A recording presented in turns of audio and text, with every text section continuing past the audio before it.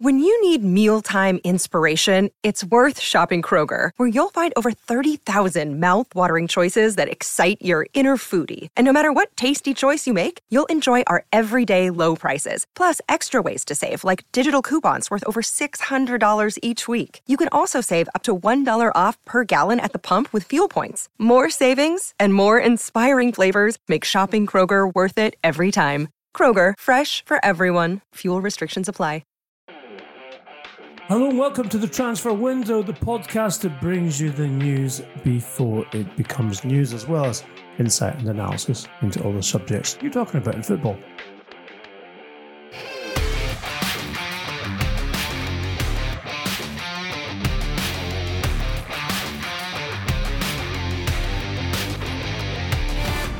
I mean, beginning with me, as always, is the transfer guru, as he's often referred to in other media outlets, funnily enough, Talking in Castles.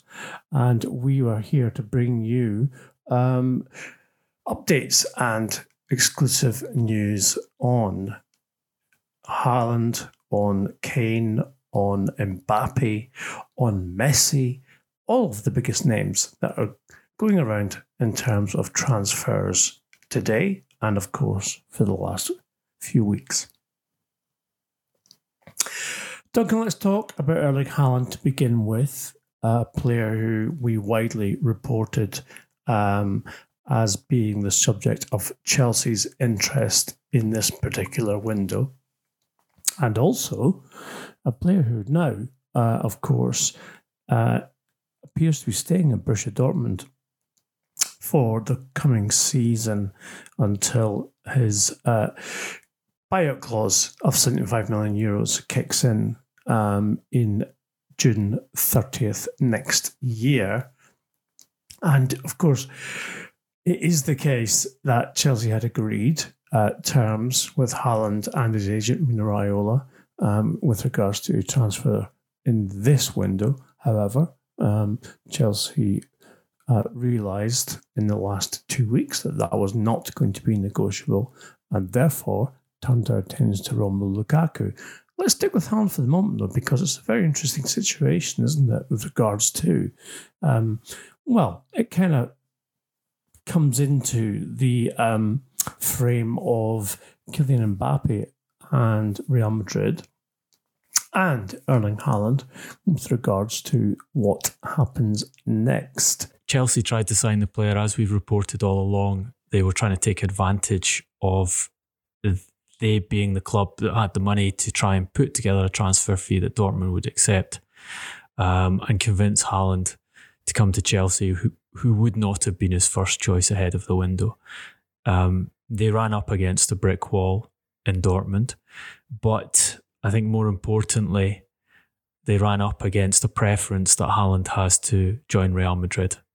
Information I've gathered in the past few days is that Madrid have been working on that deal simultaneous with the very public pursuit of Kylian Mbappe, which they would like to do in this transfer window, and they're waiting to see how Messi's move to Paris Saint-Germain shifts that situation, which we'll talk about more later.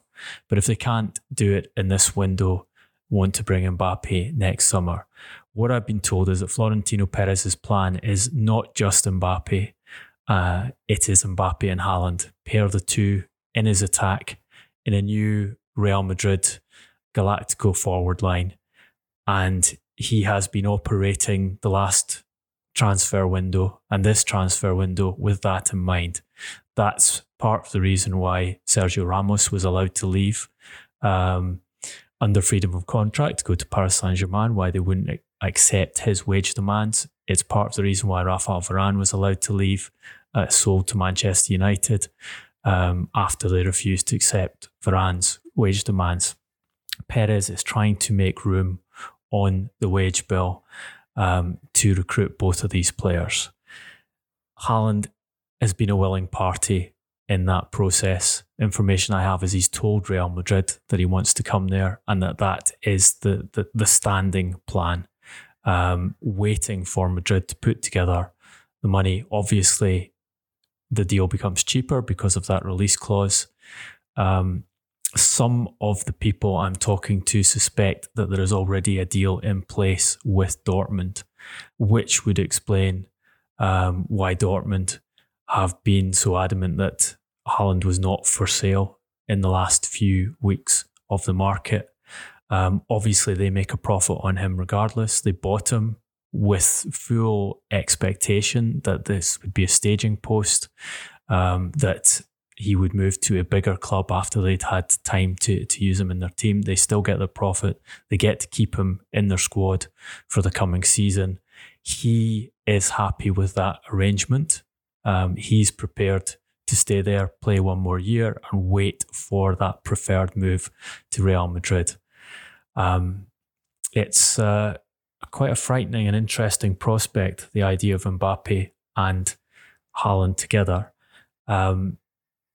Paris Saint-Germain don't want that to happen.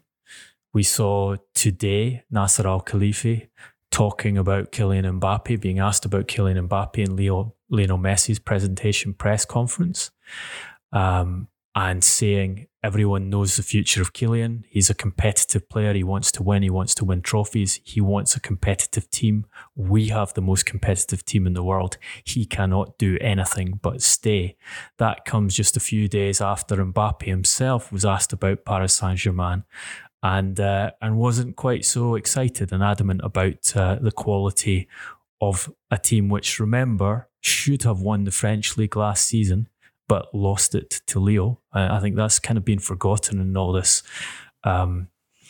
fanfare over Messi joining what a friend of mine who's involved in recruitment has described as the Power Rangers team. That Leonardo is trying to put together the Power Rangers team by putting... Surely it's a Power Celtics team. Surely. I should have expected you to say that, Ian. Mbappe, talking about Paris Saint-Germain, said, "I cannot say what needs to be done. I'm just a player, but I think people have seen, everyone has seen. When everyone sees, it's easier to draw conclusions, but there is no problem. We lost the title, but now we have to concentrate on the future." So he's talking there about the surgery that needs to be done on the squad, something we've discussed on this podcast. Not happy with the recruitment of certain players, not convinced by Leonardo, who was warmly praised by Nasser Al-Khelaifi, the president of Paris Saint-Germain, for getting Messi to PSG today. My guidance on what Mbappe's view of the situation is he too is waiting to see. He's waiting to see what Paris's response is, whether it helps him to leave this summer, or whether he has to see out that final year of the contract, spends a year playing in the Power Rangers team, and then moves to Madrid under freedom of contract to form part of Florentino Perez's version of the Power Rangers next season. Every time you say that phrase, it just, sorry, it irks me. So anyway, apart from that, Duncan, it seems to me that PSG, against what Barcelona have said in a very public appeal to the European courts and to UEFA with regards to their FFP obligations regarding spending as a percentage of their income with regards to recruiting Messi, that they have recruited well this summer in terms of free transfers. Messi is the fourth stellar player who has joined on freedom of contract, which you would have to say is pretty good in terms of tactical employing players on freedom of contract with regards to only having to pay salaries and not transfer fees, which of course they have had to do in the past. And Messi clearly being the biggest star in all of that. Yes, they lost the title, which was a surprise, and also one which clearly they need to address in terms of the circumstances and retain.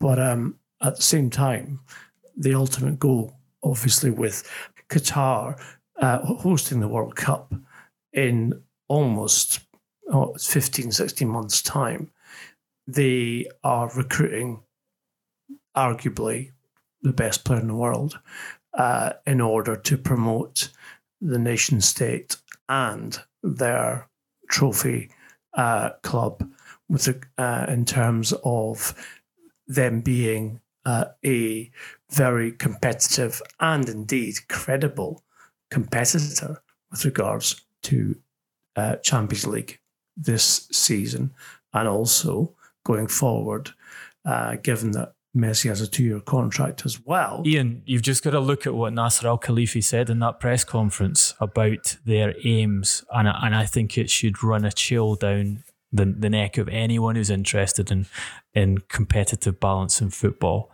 He said, "I think that our goal, everybody knows, we want to win all of the trophies, all of the games. It never changed.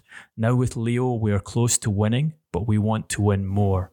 I think now we need to work and to win each game to win the trophy. We really need to have discipline to win every game." He's talking about not just winning the Champions League. He wants a clean sweep of victories in domestic league and European football, repeatedly saying we have the best, most competitive team in the world now. He believes that he's achieved that.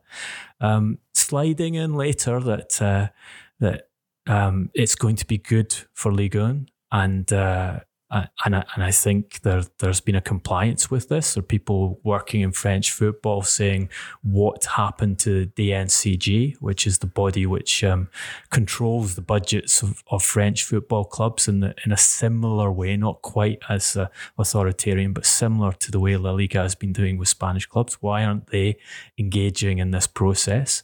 But the French government seems to be happy with it. Obviously, the broadcast partners are happy, and it brings money into the league. And Nasser saying, I think everybody knows we're not only working for our club, but also for Ligue 1, which, it's incredible. You have a man talking about winning every game, dominating the domestic and dominating European football on one hand, and a few minutes later saying he's working for the benefit of the league in bringing the best player or one of the 2 best players in the world to the club, on top of having signed Gianluigi Donnarumma on a huge contract. Gini Wijnaldum, who Liverpool, well, certainly Jurgen Klopp wanted to retain, who Barcelona ironically had a deal in place with, but that weren't able to execute it because of those La Liga rules. Sergio Ramos, who Florentino Perez was happy to lose out. And Achraf Hakimi, one of Inter's best players, and Inter are now selling Romelu Lukaku to raise more cash themselves. But it's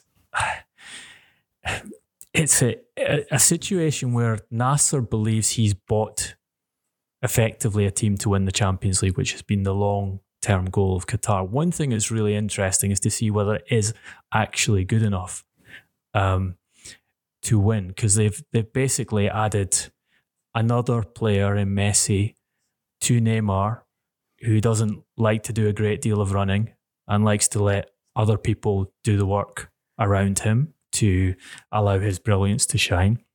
Sergio Ramos maybe doesn't like to do as much running as he wanted to do in the past. There is a balance element which will be fascinating to watch, whether just adding these super talented players in all areas of the team is enough to dominate European football. But certainly from a financial perspective, that's what they've done. They've dominated the competition, and they're picking off the best available free agents and bringing them to one of the very few clubs that have a proper budget to work with at present. Transfer window listeners will be happy to hear that we have indeed dispatched Mauricio Pochettino some very strenuous foundation garments, underwear, as he approaches this season, because he may well need them if it doesn't succeed at Paris Saint-Germain, given the assets that have been made available to him. It is certainly a very, very frightening lineup with regards to not just attacking but defensive talent as well. And in many ways, Duncan, this PSG reminds me of the Milan side of the 90s, certainly, and also the Madrid Galactico process of Florentino Perez in 2000 onwards with regards to its recruitment process. Now, Haaland and Mbappe at Madrid is, as we said, an absolutely incredible, potentially the best sort of forward lineup that you could see.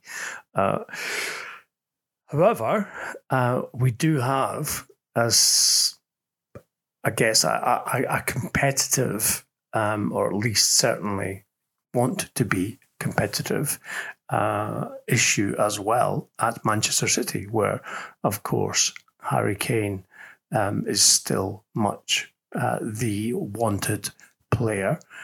It is our information that negotiations with Tottenham are ongoing with regards to trying to find an agreeable price for Kane.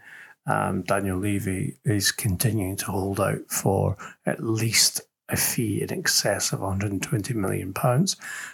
Having seen Jack Grealish go to City for £100 million, he believes that Kane should certainly be marked up on that with regards to the fact that he is, of course, more experienced and has proven himself at elite level. That will be an interesting one. It also is the case that, and we have learned that Tammy Abraham, the Chelsea striker, has been the subject of interest from Tottenham, who are clearly, and under Nuno Espirito Santos, looking to options if Kane is sold. And it is also the case that seems to be inevitable before the transfer window closes, that Kane will become a Manchester City player. And Tammy Abraham is one of those who Nuno is looking to recruit to replace Kane. Duncan, he's a player who, I guess, doesn't replicate Kane in terms of experience, but certainly in terms of potential and talent, physicality, ability to score on both feet and the head as well.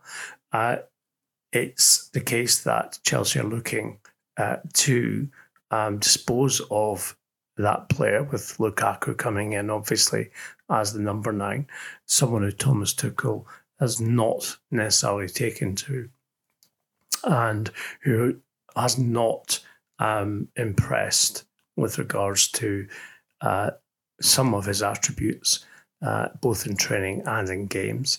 A loan deal for 1 year with an obligation to buy for around £35 million would seem to be a fair return for Chelsea with regard to a player who, again, as we have said, is not necessarily part of their planning going forward.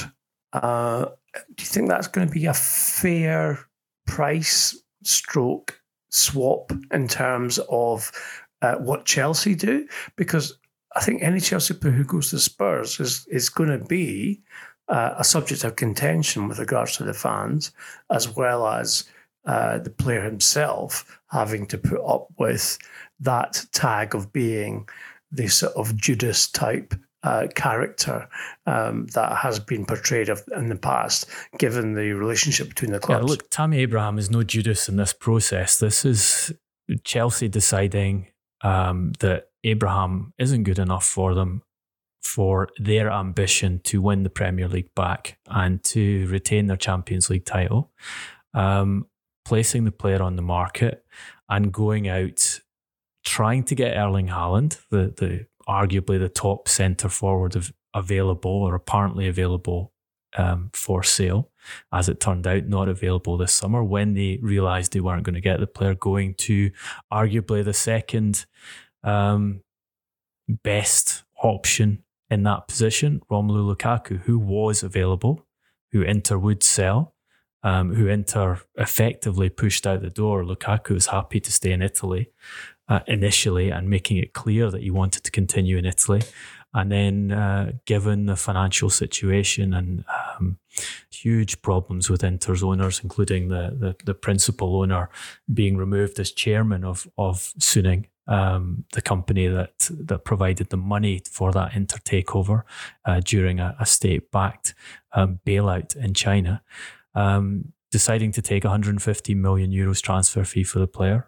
Chelsea giving him 12 million of net salary.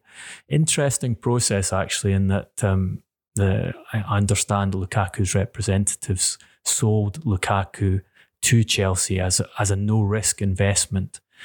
Someone who scored 251 goals and 508 club appearances. Intriguingly, his worst return was when he was a former Chelsea player. But someone who would come in, score goals, do what they needed to be done, and not have the complexities of hiring a Mino Raiola player. Abraham's on the market. Doesn't surprise me that Tottenham are looking at him. Arsenal also looking as an option if they can make space in their squad for a striker, which involves essentially selling Alexandre Lacazette, who they've been trying to push out for some time now.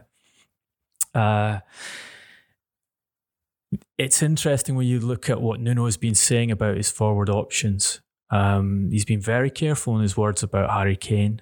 He's inherited a difficult situation to deal with. He has to be the spokesman for the club as Kane doesn't turn up for training and then is quarantined and not actually involved in serious training.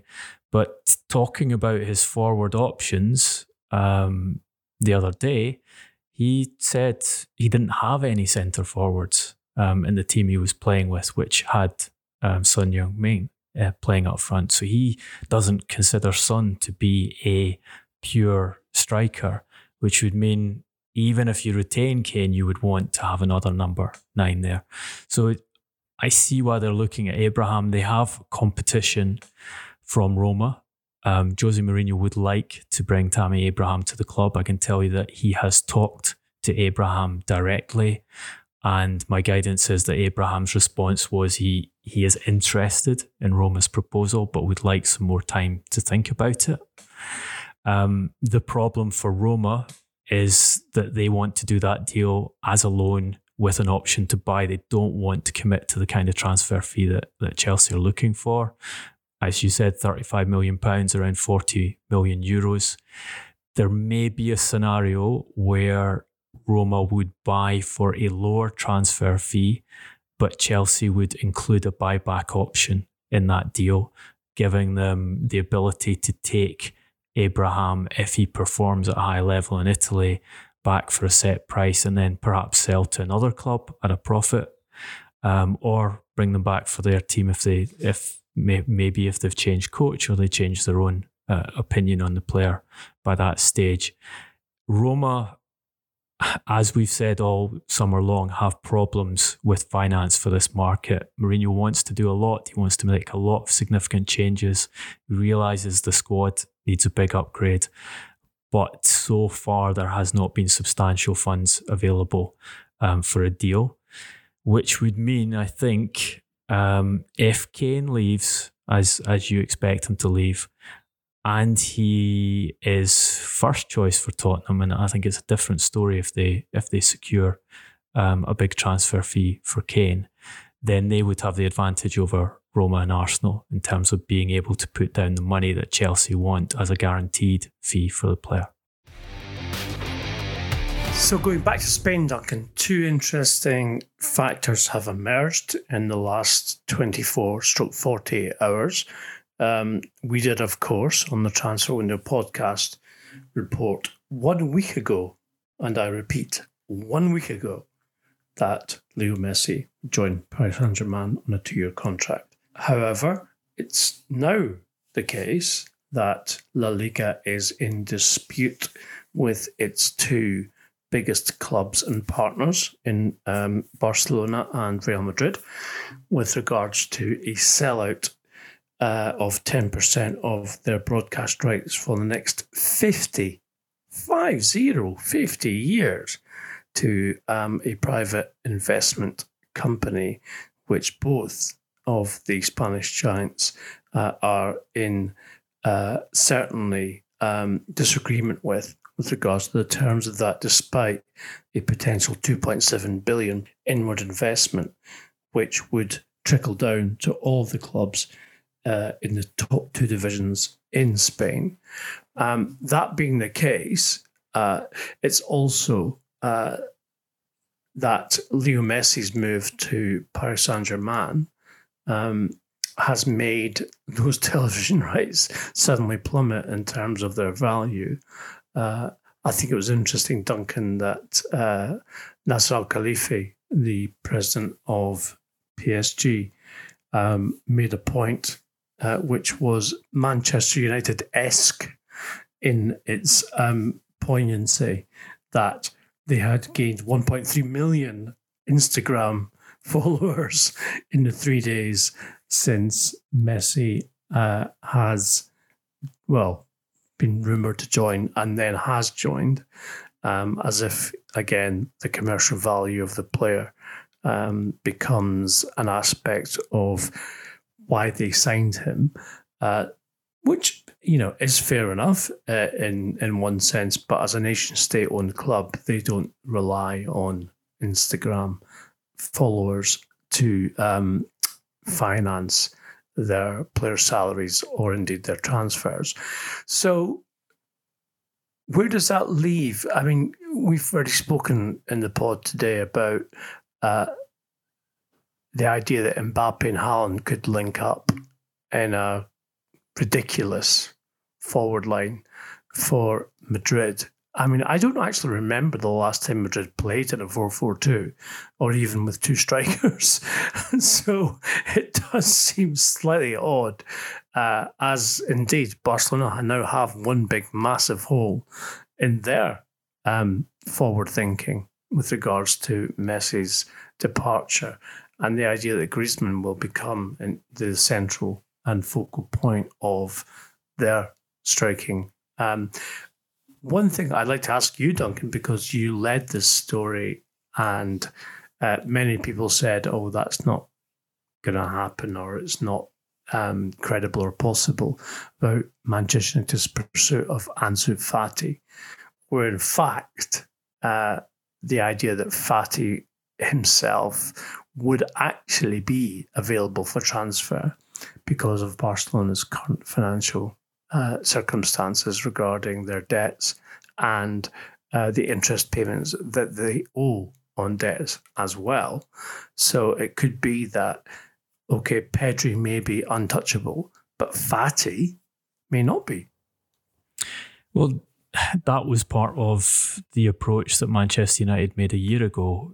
They knew Barcelona's financial situation, and the proposal was, we take one of your young talents for a very substantial fee in order to help you sort that out. Bartomeu refused to do it. He's on record talking about the offer they had for Ansu Fati and the fact that he was unsellable at the time.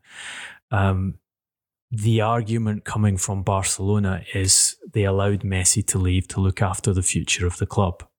His contract, which, remember, in total, that 4-year contract was worth 555 million euros, the one Bartomeu agreed with Messi, and some of it still has to be paid as a loyalty clause, still owed to Messi because he saw out 4 years of the contract.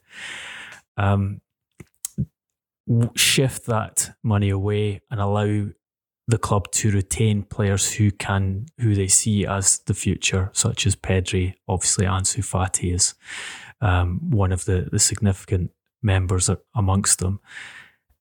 If a proposal came in, it would be an interesting time for that question to be placed, and it wouldn't surprise me if Ansu is being offered to clubs. In order the question be placed to Barcelona, you still have money to shave off your wage bill. You're in an almighty fight with La Liga. I think it's important what you've mentioned about the CVC deal, because that fight has intensified. over the past few days. You have Madrid stating on their website that they'll take legal action against La Liga over the CVC deal because they feel that their television rights have been sold without their permission. You have a now former director of Barcelona, Jaume Llopis, resigning his position. He said in order that he would have freedom to talk about what happened with Messi, and stating that they didn't do everything that could have been done to keep Messi at the club, and pointing out that the day Messi's departure was announced, Florentino Perez, Andrea Agnelli, the lead figure at Juventus, and Laporta were dining together to discuss presumably the Super League and La Liga deals. And obviously this all ties into Barcelona's decision to sell Messi, allowing them not to take the CVC money. You have Javier Tebas again saying publicly that he had approved a deal to retain Messi on the basis that the CVC money would be used to fund that, and that Laporta then decided not to go down that route. You have, as you say, La Liga losing its principal talent. PSG talking about how good that will be for the broadcast deals in France to move them over there. And you have the two biggest clubs in Spain in direct and open warfare with the league and with the president of the league. It is one huge mess that's been created around Lionel Messi, but going further back around the Super League, around the plans that Laporta and Perez had to fund their teams off the back of different new money coming into the game, where they controlled the sale of the television rights and they took a bigger chunk, and they could then direct that into acquisitions like Mbappe and Haaland. Well, it's certainly the case, I think, Duncan, for all of our listeners and our community here at the Transfer Window podcast will be saying, how on God's earth can you dispute a 2.7 billion investment when you're a football club in this current financial environment, and your share of it being a very, very generous one, given the debts you have and the fact that you need to furnish those debts with regards to interest payments, etc.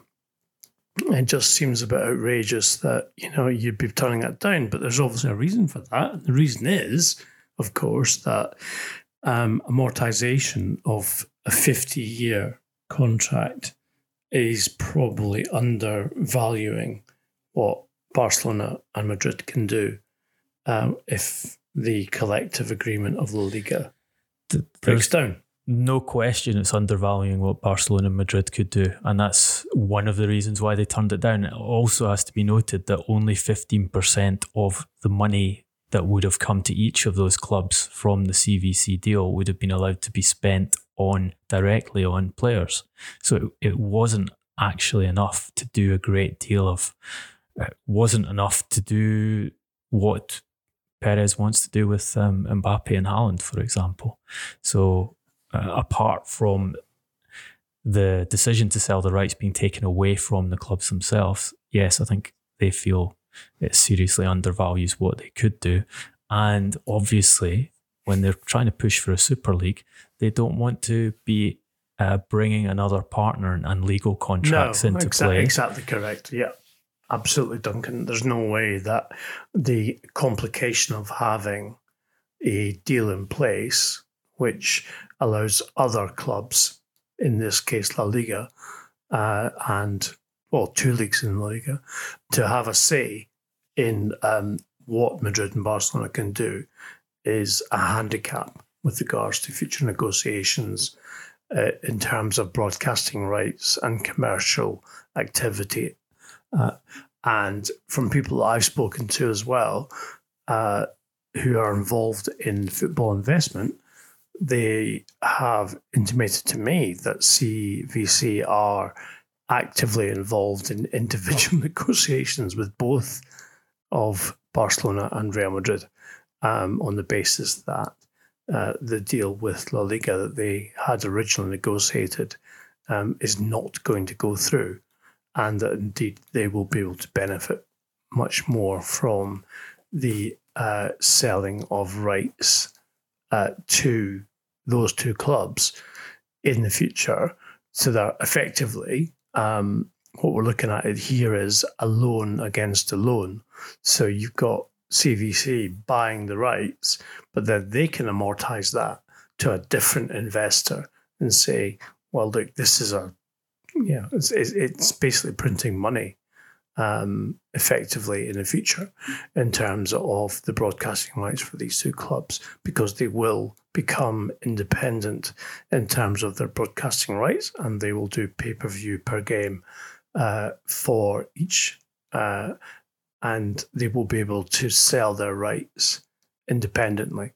Therefore, the 2.7 billion being offered is not going to equal what is actually the value of the rights to each club, which again is going to make things like retaining Leo Messi in the future, or in this case it might be Pedri, a sort of a given, basically, because they will be able to do that based simply on the assets that they already retain. So, from La Liga and from the transfer merry-go-round that has been certainly very, very entertaining, as well as astounding, that Leo Messi, after 21 years, has left Barcelona. Crystal Palace, Duncan. We love Crystal Palace because they are a club who continue to surprise us with regards to their ability to change parts of their ownership. And you have information with regards to a new investment into the Sellers Park Club and what that might mean in terms of the club going forward. Yeah, they have a proposal which has been accepted by the current owners, so Steve Parish and two Americans, David Blitzer and Josh Harris, to sell 38% of the shares of the club for £83 million. So a total valuation of the club at $220 million. And these will go to John Textor, US businessman, who will not actually retain all of those shares. It's an interesting deal. My understanding is he buys 38% and then immediately dilutes his shareholding to 25%, with the current owners buying back a percentage of the shares. So you're establishing a valuation for the club and you're splitting the ownership between four individuals. Textor's had this deal in place for some time.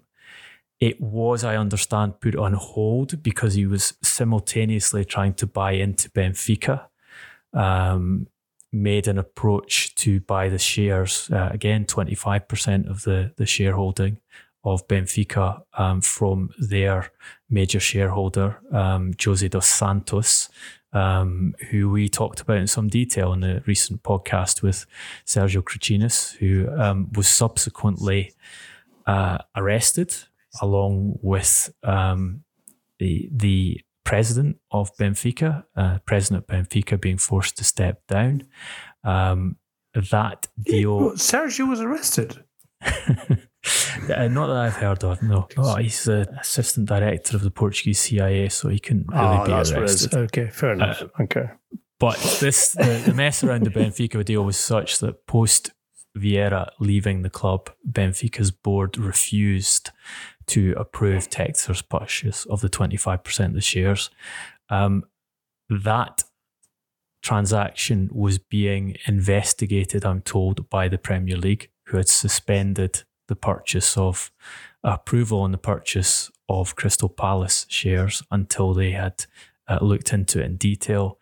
I'm told that Textor has now been interviewed by the Premier League about the deal, and the expectation is that it should go through. The money Textor has promised to the club for the shares, I'm told, has been used to fund some of Palace's summer transfers. And I think it's not a coincidence here that amongst the deals they've done has included the signing of an American midfielder, Jacob Montes, from Georgetown University. You don't see many players being transferred from Georgetown University to Premier League clubs, and then subsequently being loaned to Belgian club Waasland Beveren for the season. You'll all be glad to know that we here at the Transfer Window podcast have advised that Textor change his second name to TikTok or indeed Snapchat in order to update his status in social media,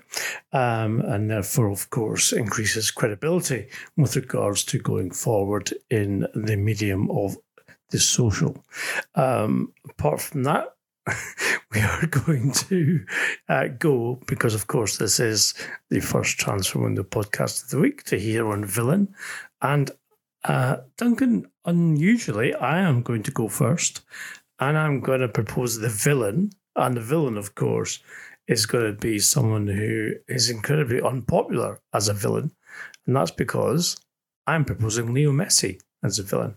I know Messi is certainly, and indeed in my own point of view, been one of my heroes, and also someone who I've admired for a long, long time. But his halo has slipped just a little in terms of the way in which this has unfolded. And perhaps we need to apply a little bit of perspective with regards to the reasons behind his move. Because let's face it, he could have stayed at Barcelona if he'd wanted to, in terms of agreeing a deal, one which Barcelona did actually offer in terms of deferring payments to him regarding his a new contract when they would be better able to pay those payments under the financial fair play deal rules that La Liga and UEFA concur with. So, villain Leo Messi, you may disagree, but this is the Transfer Window podcast, so please tell us what you think. Duncan, hero of the week. Hero, I'm going to go for a friend of Lionel Messi's, Dani Alves, who at the age of 38 added yet another significant trophy. We do love him. We love Dani Alves. By leading Brazil to Olympic gold, and remains the active player with the most trophies to his name, something that Messi mentioned in one of his recent press conferences, and mentioned it as being his aim to surpass Dani in trophy count. And he's certainly given himself a good chance by moving to PSG. And a great night out in Osaka with Dani Alves at the World Cup in 2002. So he'd be my hero just for that alone. And Ronaldinho was there as well. So, you can't beat that. That's another story. One perhaps that we will tell on the Transfer Window podcast in the future. We hope you've enjoyed today's pod. Obviously, please engage us with your thoughts on @Transfer Podcast on the platforms that you're used to, which is, of course, Instagram and Twitter and Facebook. Apart from that, Duncan's at Duncan Castles on Twitter. I'm at GarboSJ. Please access the pod if you wish on YouTube, again, @Transfer Podcast. We'll be back with more news and exclusive information that you don't get anywhere else, as you well know, because you hear first and then you read it secondary a couple of days later on the other media platforms. So until then, stay safe, be well, and thanks for listening.